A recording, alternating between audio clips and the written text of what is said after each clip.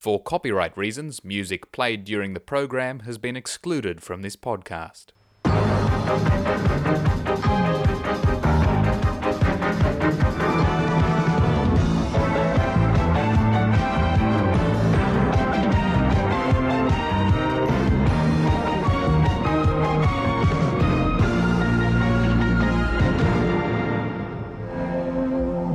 From Hornsby and Ku-ring-gai, this is Triple H Newsdesk with James Elton Pym and Declan Gooch. Good morning and welcome to Triple H Newsdesk. I'm Declan Gooch. And I'm James Elton Pym. Thank you for joining us. On the program today, a group of elderly North Tarramurra men hatching plans for political power at the next state election. Is it time Australia's ageing population had a direct line to Canberra? And Lindfield residents concerned that radiation from new underground power cables could be putting their health at risk. But are their fears legitimate? Also, a sports hall on Milson Island that's won an award for architecture from the International Olympic Committee. Later in the program, we talk to Matthias Fuchs, who will spend 11 days and 10 nights flying as a Qantas passenger to raise funds for his child with cystic fibrosis. And a volunteer police worker from Ku-ring-gai in the running for a Rotary Police Officer of the Year award.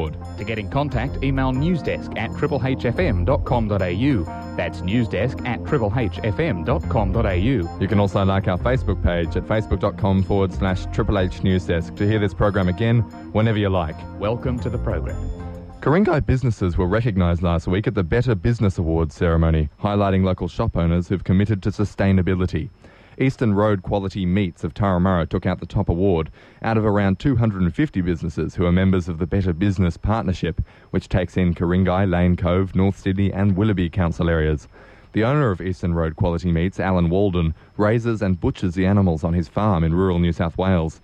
He also installed solar panels and sources local, organic, chemical-free and free-range products for sale. His business has donated sustainably to schools and charities and has supported underprivileged schools in Nepal. Pablo and Rusty's Coffee Roasters at Gordon took out the Sustainable Purchasing Award at the ceremony. Hornsby Council's pop-up shop at number 5 Coronation Street is continuing to bring artists and creative people to the Shire, with new inhabitants from the Australian Textile Arts and Surface Designer Association taking up residence this week. 13 contributing artists have covered the walls with clothing, notebooks and jewellery as part of the Council's Festival of the Arts. The focus is on the creative use of textiles. Along with the display, workshops and classes will be held to teach members of the public how to create their own works. The association will occupy number 5 until November 30. 2 men were tracked down by a police dog in a dramatic search at a Macquarie Park construction site on Monday. Eastwood police were alerted to 2 trespassers at about 1 a.m. and asked for assistance from the dog unit. A perimeter was set up and a police dog was sent in to search the site. A short time later, a 22-year-old from Ramsgate was arrested. The dog kept searching and found a second man who kicked the dog and was bitten on his right leg. This man, who was a 22-year-old from Woolooware, was taken to Ryde Hospital. Police have charged the first man with trespass. Anybody with information should contact Crime Stoppers on 1800 333 000. That's 1800 333 000. It's been some time since we've had a party by seniors for seniors in New South Wales. At the Landings Retirement Village in North Tarramurra, 3 men are gearing up to contest the 2015 state election. But what do they stand for and what chance do they have? James Elton Pym finds out. The federal election in September saw the motoring enthusiasts and sport lovers of Australia get direct representation in the Senate, but there's a much larger demographic that until now didn't have a specific party to vote for. 2 weeks ago, 3 men in a retirement village in North Tarramurra changed that, forming the Seniors United New South Wales Party. They hope to bring the fight in the 2015 New South Wales state election. It's the first dedicated seniors party since Grey Power back in the 1980s. Neil Smith, one of the founders, says it's a no-brainer. Why do you think it's been a couple of decades since we've last had a seniors party in New South Wales? It puzzled Frank and Ray and Nick and I when we contemplated that, because it's so obvious that there's a need. And again, I can only say that the response that we're getting is from people who are saying, why didn't this happen before? So there's a movement, and it's a strong movement that is, we believe, forthcoming out of all this. The group needs 750 official members to be recognised by the Electoral Commission. In just 2 weeks, they're already halfway there. Mr Smith says protections for seniors' rights have been gradually eroded. All it takes for evil to triumph is for good men to do nothing. And we've, from our experience, found that we have a need to address the lack of attention that politicians and bureaucrats are paying to the needs of the seniors, and in particular the elderly in care, the elderly in retirement villages, the elderly in residential parks, or just elderly per se. The party's mission statement is to fight for the over 50s across the board, but Mr Smith names a few policy priorities. One in particular, and that is palliative care, the lack of funding that government is giving for palliative care. Another important group are returned service people. Seniors United is reaching out for members through Navy and Air Force groups and say they're finding plenty. We have the ex-service component. The ex-service have been neglected by the national parties to index pensions. They have neglected that woefully now for the last almost decade.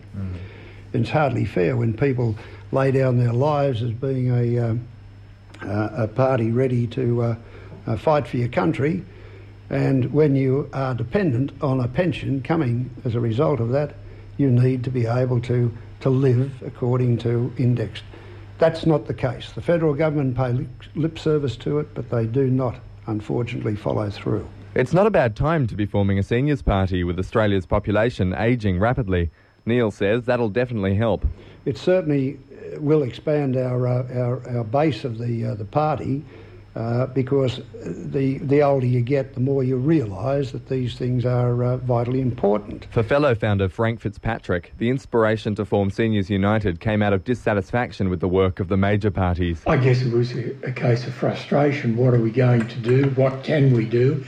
And because we've seemed to have tried every other avenue. Third founder Ray Morris says setting up the party has been a big effort. The three men have spent a lot of time planning around the table in Neil's house. At the moment, it seems that I'm down here every... As a matter of fact, my wife gave me a cake to bring down today to provide lunch for everybody. But it seems that I've been spending more and more time, and Frank particularly has been spending more and more time here over the last 2 weeks than he's ever done before. He's practically given up his golf. It's kind of like coming out of retirement a little bit. Absolutely. Graham is a new member of the party. He was finishing off his paperwork when Newsdesk spoke to him.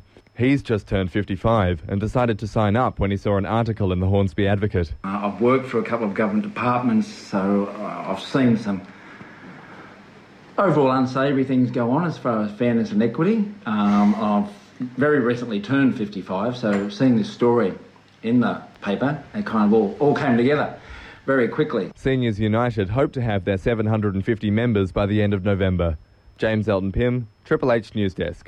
Your independent voice, Newsdesk, on Triple H 100.1 FM. A natural water filter at Cherrybrook has finished being constructed, which should see water quality improve in the area.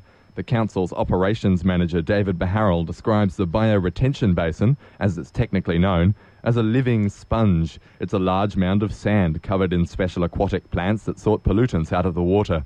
It's the first of 5 such basins the council hopes to build this year, provided tests on the Cherrybrook one prove that it works. The man who has been keeping Hornsby Park green for the last 44 years has retired. Richard Shields is well known amongst Hornsby residents. Most people who have visited the park have probably seen him.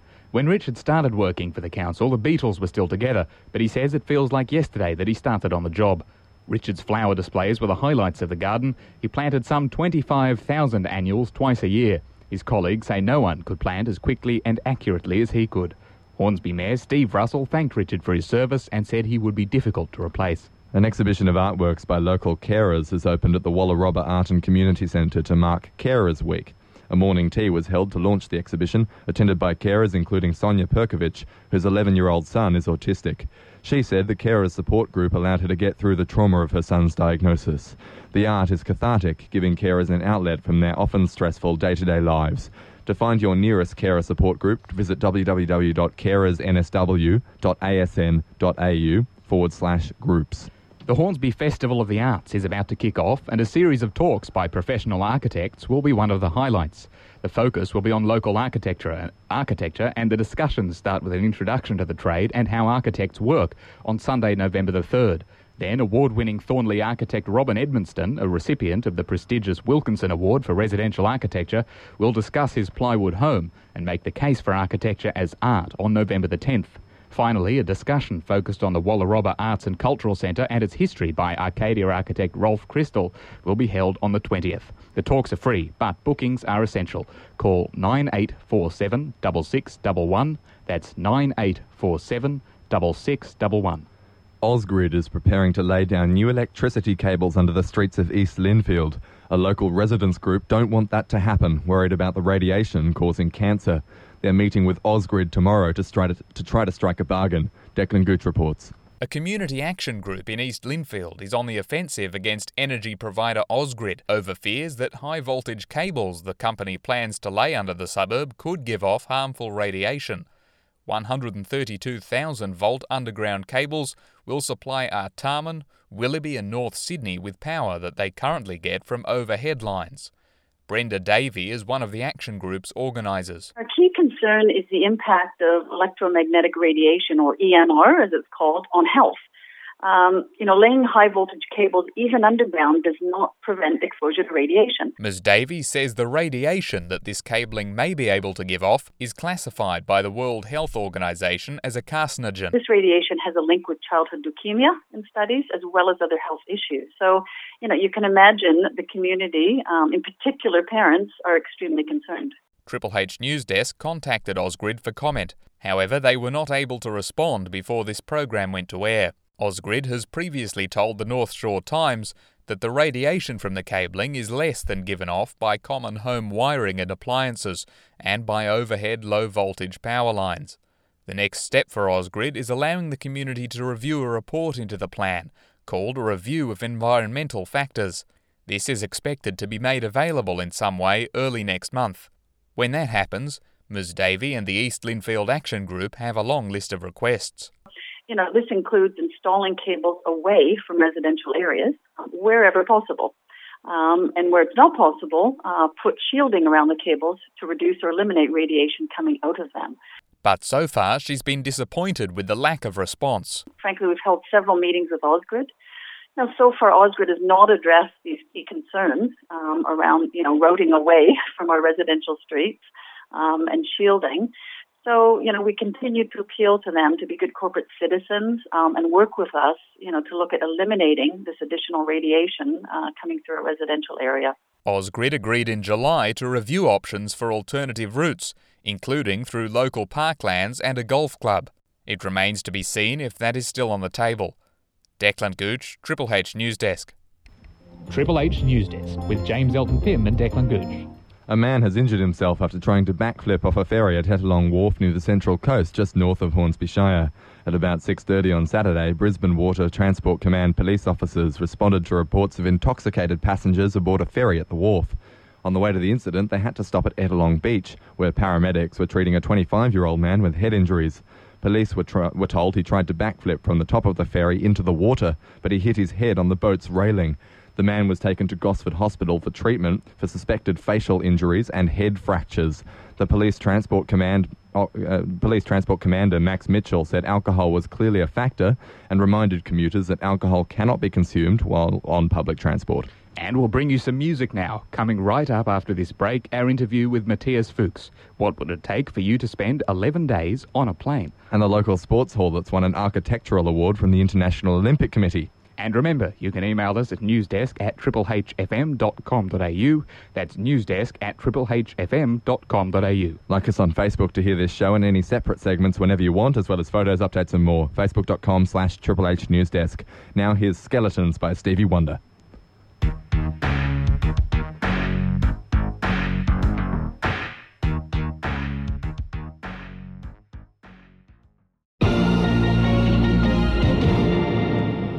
A new sports hall on Milson Island has caught the eye of the International Olympic Committee, picking up a prestigious architecture award. Declan Gooch reports. Residents living near the Hawkesbury's Milson Island often choose the place because of its serenity and its distance from the city and suburbs. But the tiny hamlet has been thrust under a global spotlight this week after the architect of the unassuming Milson Island Sport and Recreation Centre's Sports Hall won an international design prize. architecture firm Allen, Jack and Cottier took out a silver medal in the International Olympic Committee's Sports and Leisure Facilities Award. Michael Heenan is the CEO and principal of the firm and worked extensively on the building. Milson Island is the most beautiful position in the middle of the Hawkesbury River, just up from the Mooney Bridge. And it's being such a beautiful site, it was important that quite a large building on an island in the middle of the river sat there very well. And so what I tried to do was build a building that was really in touch with nature. And so if you imagine a piece of bark stripped off a tree and turned upside down and propped off a couple of sticks, that was my inspiration for the building. So a relatively simple building that sits in between the trees and is not visible from anywhere around it. The Sports and Recreation Centre is run by the New South Wales Government and the budget was tight. But that was a challenge relished by Mr Heenan. What you had to do was make sure that you were frugal with every decision so that nothing in the building doesn't contribute to the building somehow. So if the metal on the outside, which shelters the building, especially from fire, could contribute structurally and create some cross-bracing, that was calculated in. And he says there's no reason public architecture can't always look as striking or refined as any well-designed building. In this particular case, on a budget of a brick and tin shed, a beautiful building's come out that's been recognised around the world. And so I think we should be able to apply the same strategies to create good architecture for every project. The centre is often used by school children on camps, tackling rock climbing, sports and the high ropes course. But the out-of-the-way location threw up some unique challenges. Being out on an island, every piece of the building had to go out to the island on a barge. And the barge operators gave us very strict maximum lengths and maximum weights. And so steel's fantastic because you can have a portal frame that essentially you cut into pieces, and when you bolt it back together again, it regains all of its strength. Other finalists for the award included the London Olympic handball venue and major outdoor stadia around the world. Hornsby State Liberal MP Matt Keane congratulated the firm on their win, which was the only Australian project to come out on top. He said the hall was superbly designed. For Mr Heenan, the magnitude has only just sunk in. I thought it was a step up, a significant step up, but when I was sitting in this gala venue in the middle of Cologne with the Vice President of the IOC and the head of the International Paralympic Committee and big wigs from sporting bodies around the world, it turned out to be quite a bigger deal than I thought. And I went into this very large exhibition centre full of all the facilities you can use in sports buildings, and there in prominent position is a model of Milson Island. He says Australia is becoming an international design leader. Declan Gooch, Triple H Newsdesk. The best local news on radio. Triple H Newsdesk with James Elton Pym and Declan Gooch. When Matthias Fuchs found out his daughter was born with cystic fibrosis, he decided to fundraise with a group of other patients to help the Children's Hospital at Westmead pay for special equipment and train special doctors. But Matthias fundraises in an unusual way. In 1 week, he'll set off as a Qantas passenger and won't leave an airport for 11 days. James Elton Pym spoke to Mr Fuchs earlier in the week. Matthias Fuchs, welcome to the program. Thanks for having me. So firstly, this is quite a strange idea for a fundraiser. You've done it before. Where did it come from? Look, my daughter was born with CF about 10 years ago, and so a group of parents decided to sort of get together and see how we can fundraise in unique ways that didn't require overheads, and so we all do our own little thing. And so in 2009, I did my first I came up with the idea of flying long haul, because it's something have done a lot of since I was a child and do a lot for work. So I thought, why not combine that with fundraising? And right. So in 2009, I approached the airline and they said, yeah, we'll do it. So when we talk about these really long flights, we're talking about 11 days going airport to airport. Some people would think that's pretty horrific. Yeah, look, it's probably like going to the dentist. You sort of forget the pain pretty shortly afterwards, you know. No, look, it is. The last time it didn't actually. It wasn't that bad. You know, it took. The last time was 9 days. You sort of go through ups and downs. Clearly, when your body is on the wrong time zone, it's quite tough. Yeah. But you don't get jet lag at the end because your body really is not anywhere long enough to change. So when you get back home, you actually feel quite fine. Yeah, it must be kind of a surreal experience in a way, jumping between time zones, not knowing whether it's day or night. It is highly unusual that you're going to all these different places and it is very, very strange. And so you have to sort of almost forget about where you are and time zone and just flow with the body. Like your body will think Sydney time. Yep. And so I support it in that. And so I make sure I have breakfast when it's breakfast time in Sydney. And it's dinner time, I'll try and have a dinner and a glass of wine, even though I get some strange looks from people when they're having breakfast. So that's important.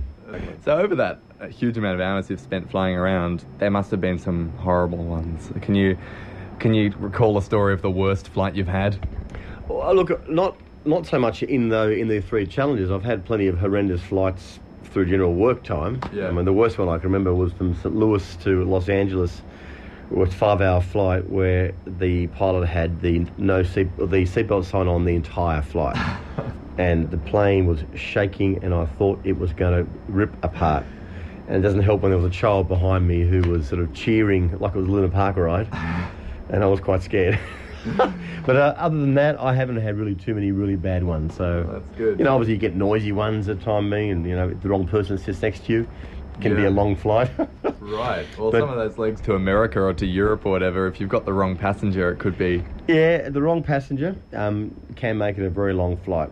So I think, look, most people who fly a lot these days, without being rude, they'll make it pretty clear that they're not interested in a long conversation. So, I think you'd be courteous, you sort of say g'day to the passenger next door, but then make it pretty clear that we're all here for our own private time and just leave it at that.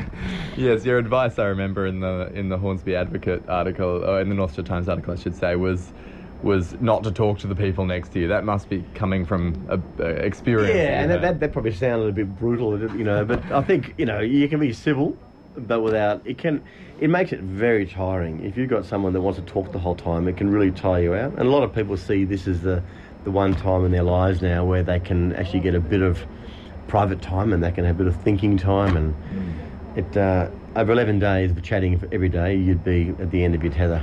Yeah. So I'll try to avoid that as much as I can. I guess on the other hand, 11 days with no talking could be a bit strange as well. Yeah, look, yes, exactly. And so I'll obviously make sure I still talk to my family, etc. when I get to the airports. And the crew talk to me because they generally know what I'm doing because I'm wearing a sort of flying T-shirt, so they know I'm doing something unusual. The Qantas captains will know in advance what I'm doing. Right. So they tend to come down and visit for a chat because they generally get pretty bored themselves sometimes. So, yeah. Right, I'm sure a lot of customers would be alarmed to know that the Qantas pilots are coming and talking to you in the middle of flight. Well, I think luckily they do know generally there's 3 or 4 of them on long hauls. Right, yeah, sure. When you're talking to fellow passengers and that you tell them why you're on there, what do they react like? The most of them think, oh my goodness, how could you possibly do that for that long? Even the flight crew, they just think, what, this is your 8th flight in a row? Because most of them sort of complain about one long haul flight, or oh no, this is hard work. Yeah. So I think it puts it into perspective for them a little bit. So they all think it's pretty unusual how you can do that.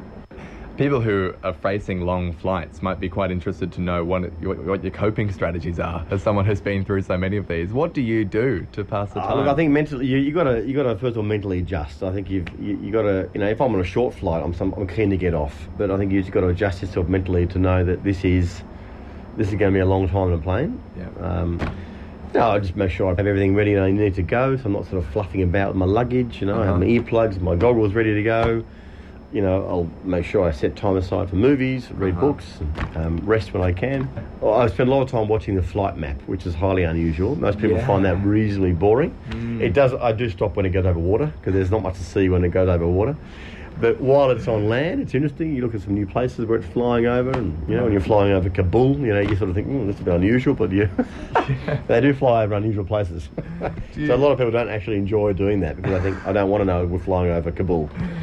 Looking through the list of countries you're going to some pretty interesting places. You're going to the US, you're going to Santiago, but then you're not really going there, are you? No, not really going there at all. Is it a little bit hard to go to the airport and know that there's this fantastic place you might not have been to before and then just to leave again? Well, yes. Luckily I had been to all those places. All those places I had been to. So it's really? I don't feel like it's I'm missing out on too much, which is good. So again, it's just a mental thing. Just, I'm accepting the fact that I'm not going to get off and have the pizza at Brooklyn in New York. I'll be turning around an hour and a half later and flying back home again. So the inspiration for all of this is your daughter, Kristen. Yep. Who's 11, and she was born with CF. Yep. Did she sort of draw your attention to funding shortfalls in cystic fibrosis treatment more generally? I think it's more the hospital, the CF clinic that sort of looks after these kids. They made that point very early on that, with an extra $300,000 or $400,000 a year, they could do so many more things. So they really are underfunded. The government funds them for the bare minimum. Then there's all these sort of different allied health and additional sort of research type work and machinery that is icing on the cake that just helps with the level of service the clinic can give to these kids. So that's what we're aiming to do. Right. So it's interesting then that the hospital was so forthcoming with that information, just admitting to you that they weren't able to do as good a job as they might be able to. Yeah, absolutely. No, they're very open with that. I think it's not just sort of CF. I think it's many of the hospital units, whether it be the burns unit, whether it be the cancer unit, they all do their own fundraising because they do have such limited funds from the government. The government funding pretty much does the bare minimum. Yeah. But if they want any sort of additional type of services to make life a bit easier for people, you've got to go out and do it yourself.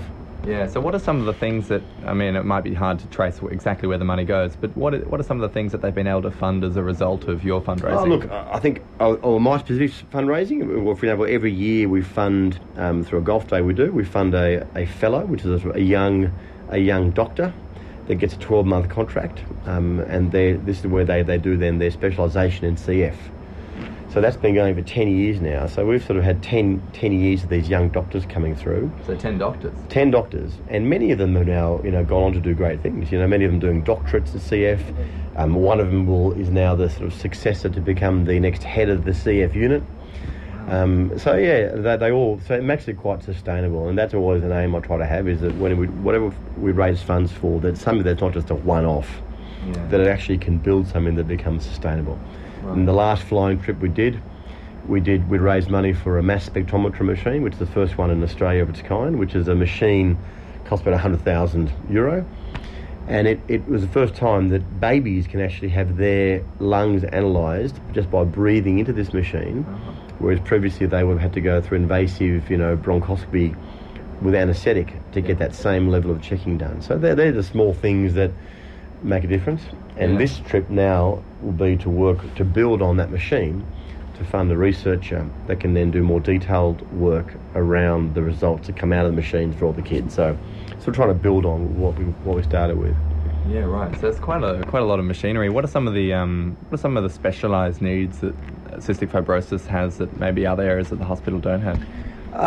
Specialised needs obviously would things like the allied health things around physiotherapy to help them clear the lungs. Yep. Because they can't digest fats without taking enzyme tablets. They struggle a lot with their diet. So dietitians are very important to help get families doing the right thing with the diet. Yeah. Just researchers, anyone that can just do a little bit extra research to help them out. They're sort of the critical needs, really. And sometimes little bits of equipment, certain machines that help them take their antibiotics quicker. Often they inhale antibiotics. So if there are some families that can't afford the machines that might make life much easier for them, we're sort of trying to fund to make life easier for them. Sure. So that cuts down the time they might spend on the antibiotic inhaling from half an hour to 5 minutes, and every day, twice a day, that adds up. So things like that we'll try and raise funds for. You've raised $250,000 on your past trips. The last two we've raised right now. The last two trips. That's a huge amount of money. And when you combine that with the amount of money that the other parents have raised, how much are we looking at? We target between $300,000 and $400,000 a year. So the main fundraising comes every year from a golf day that was set up to fund that raise for that fellow that we're talking about. Yep. So that raises about between $140,000 and $150,000 a year, which is incredible. And on top of that, we then try to, I've done this the last couple of years. I'm not quite sure I'll do it again. But then we have, alternate years we might do a big dinner. So just to try to sort of make up that shortfall. Yeah, right. And how many people are involved in this? There's 3 or 4 parents that just spent a lot of time on it, and the head of the CF unit, Dr. Peter Cooper, it was his idea to sort of set up this thing. So so he's heavily involved as well. Right, so the hospital's been quite supportive of you going off and doing this additional fundraising then? Absolutely. Yeah, no, for them it's great. I mean, it's a balance for them because with every unit in the hospital doing their own fundraising, there still is a need for more general type revenue for hospitals. Yeah. But of course that's not very sexy or trendy because everyone wants to raise funds for something specific. Yeah. But sometimes there is a need just for general funding for a hospital. So it's a balancing act for them. But no, they're absolutely supportive. Right, so there's a kind of appeal in the fact that this is going to specifically children who have CF. It's certainly an appeal for corporate donors. Corporate donors like to know what they're going to buy. Yeah. Absolutely. Sure. And when you're doing your fundraising, I mean, did you anticipate having this level of success? It's quite an extraordinary amount of money. No, not early on. No, absolutely not. So, I mean, the golf days early on raised as much money, but we didn't think it would. So then obviously that expectation is now there every year. The flying, no, absolutely not. So I had no idea what to expect when I first did it. Yeah. So it is a bit of a shock to me when it raised that much money. So it is a lot of money. You kind of stumbled upon accidentally this brilliant fundraising technique. Yeah, it is, but how sustainable is it? I don't know, because it's a bit of effort. It takes time and effort, and so I'm not quite sure what the next step will be. After 11 days, I'm not quite sure what I have to do next to try and beat that. There's a limit to how far you can go. So if that's the end of the long-haul flights, what's next for you in your fundraising quest? I have no idea whatsoever. Probably next year they definitely fund it. There's a dinner that we'll do. So again, I'd sort of try to use the same sort of sponsors and encourage them to come along. But that's much harder work, It's organising a dinner and there's overhead, there's costs. So to clear, well, you think most of those spectacular gala charity dinners, where they have celebrities coming and they're at the Hyde Hotel, most of those would raise about 100, 150 if everything goes really, really well. And that's with a lot of people putting effort for huge auction items, and so there's an enormous amount of work for a lot of people to get to that. Whereas, of course, this technique is just one flying maniac sitting on a seat, zero overheads. It's a much easier way to raise money. Yeah. Finally, if people want to get behind you, how do they do that? Well, there's a website, obviously the Everyday Hero website, so it's www.everydayhero.com.au, and then they can sort of type in my name, the surname Fuchs, Fuchs, and they'll see it. Flying for kids for cystic fibrosis, and obviously any support would be absolutely fantastic. Sure. And how are you going towards your target now? Well, I set myself a very, very aspirational target of 140,000 to represent sort of $1 for every kilometre I'm going to be flying, which is 140,000 kilometres. I'm up to about 108,000 so far. So very happy with that. So, all the corporate support's been there, so now it comes a bit harder because, even when the community supports it, it takes lots of donations to sort of make up that shortfall. So hopefully, with a bit more support, I can get there. All right, Matthias, thanks very much for joining us. No worries, thanks, James. You're listening to Triple H Newsdesk, 100.1 FM. Just a correction now. In the introduction to that interview, we incorrectly said that Matthias Fuchs is fundraising with patients. He's actually fundraising with other parents of children with cystic fibrosis.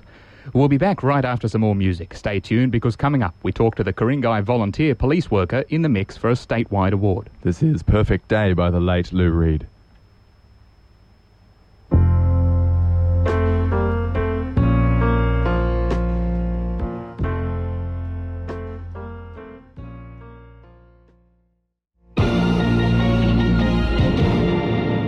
Julia Eagles is a volunteer with the Ku-ring-gai Local Area Command. If you've ever found a friendly note on your car telling you to hide your valuables, it was probably her.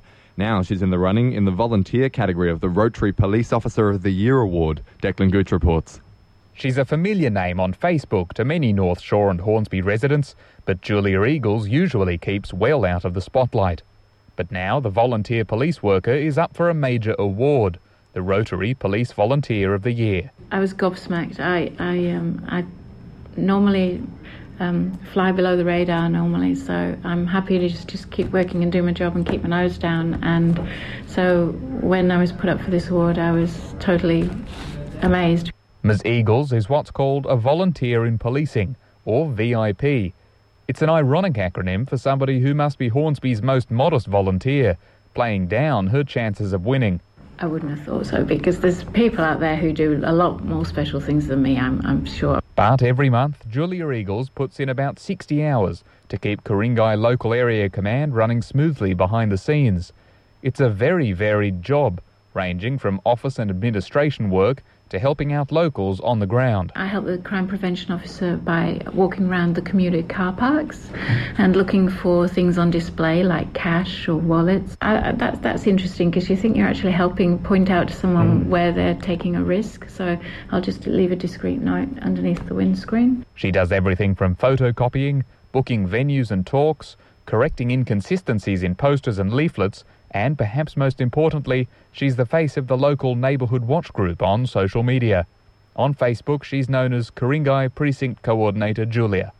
She posts updates and information about local crime and emergencies, and is a go-to source for information about local crime prevention and preparedness.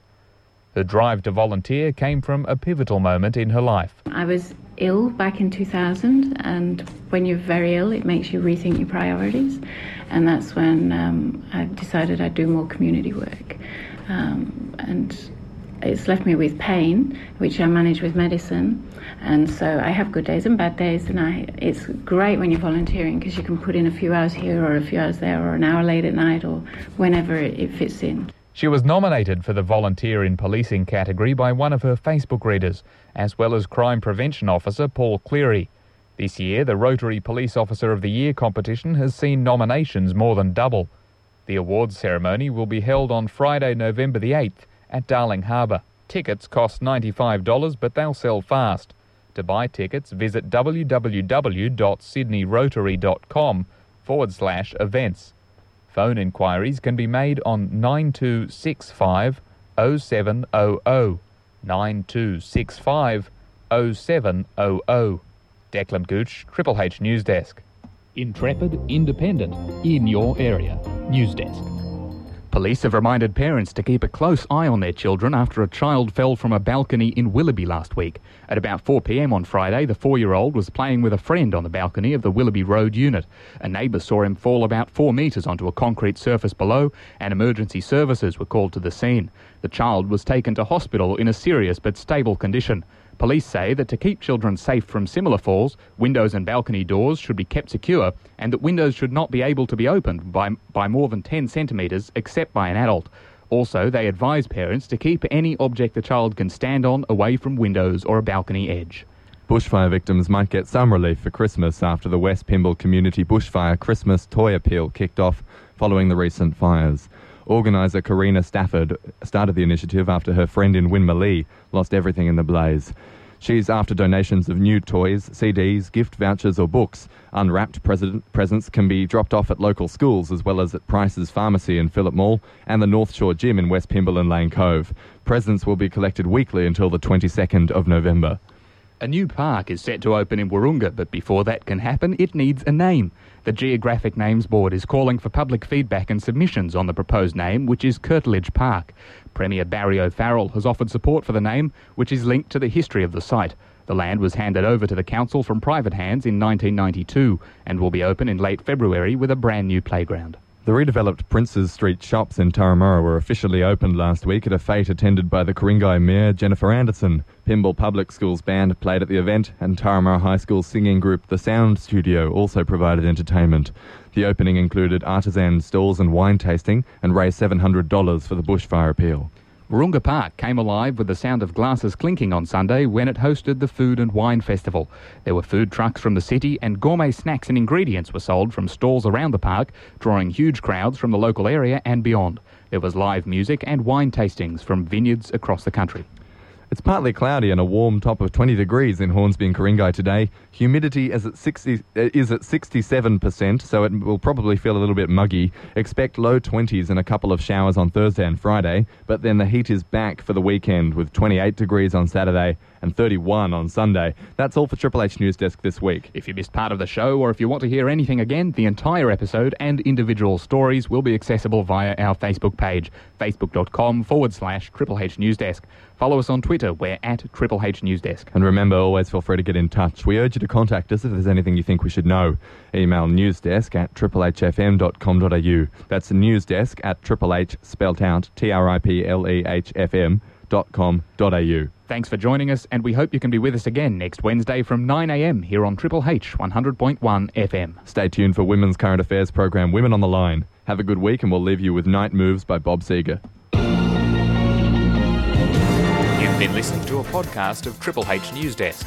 To get in touch, email us, newsdesk@triplehfm.com.au. We want to hear from you. Be sure to tune in again on air at 100.1 FM or catch up online with podcasts like this.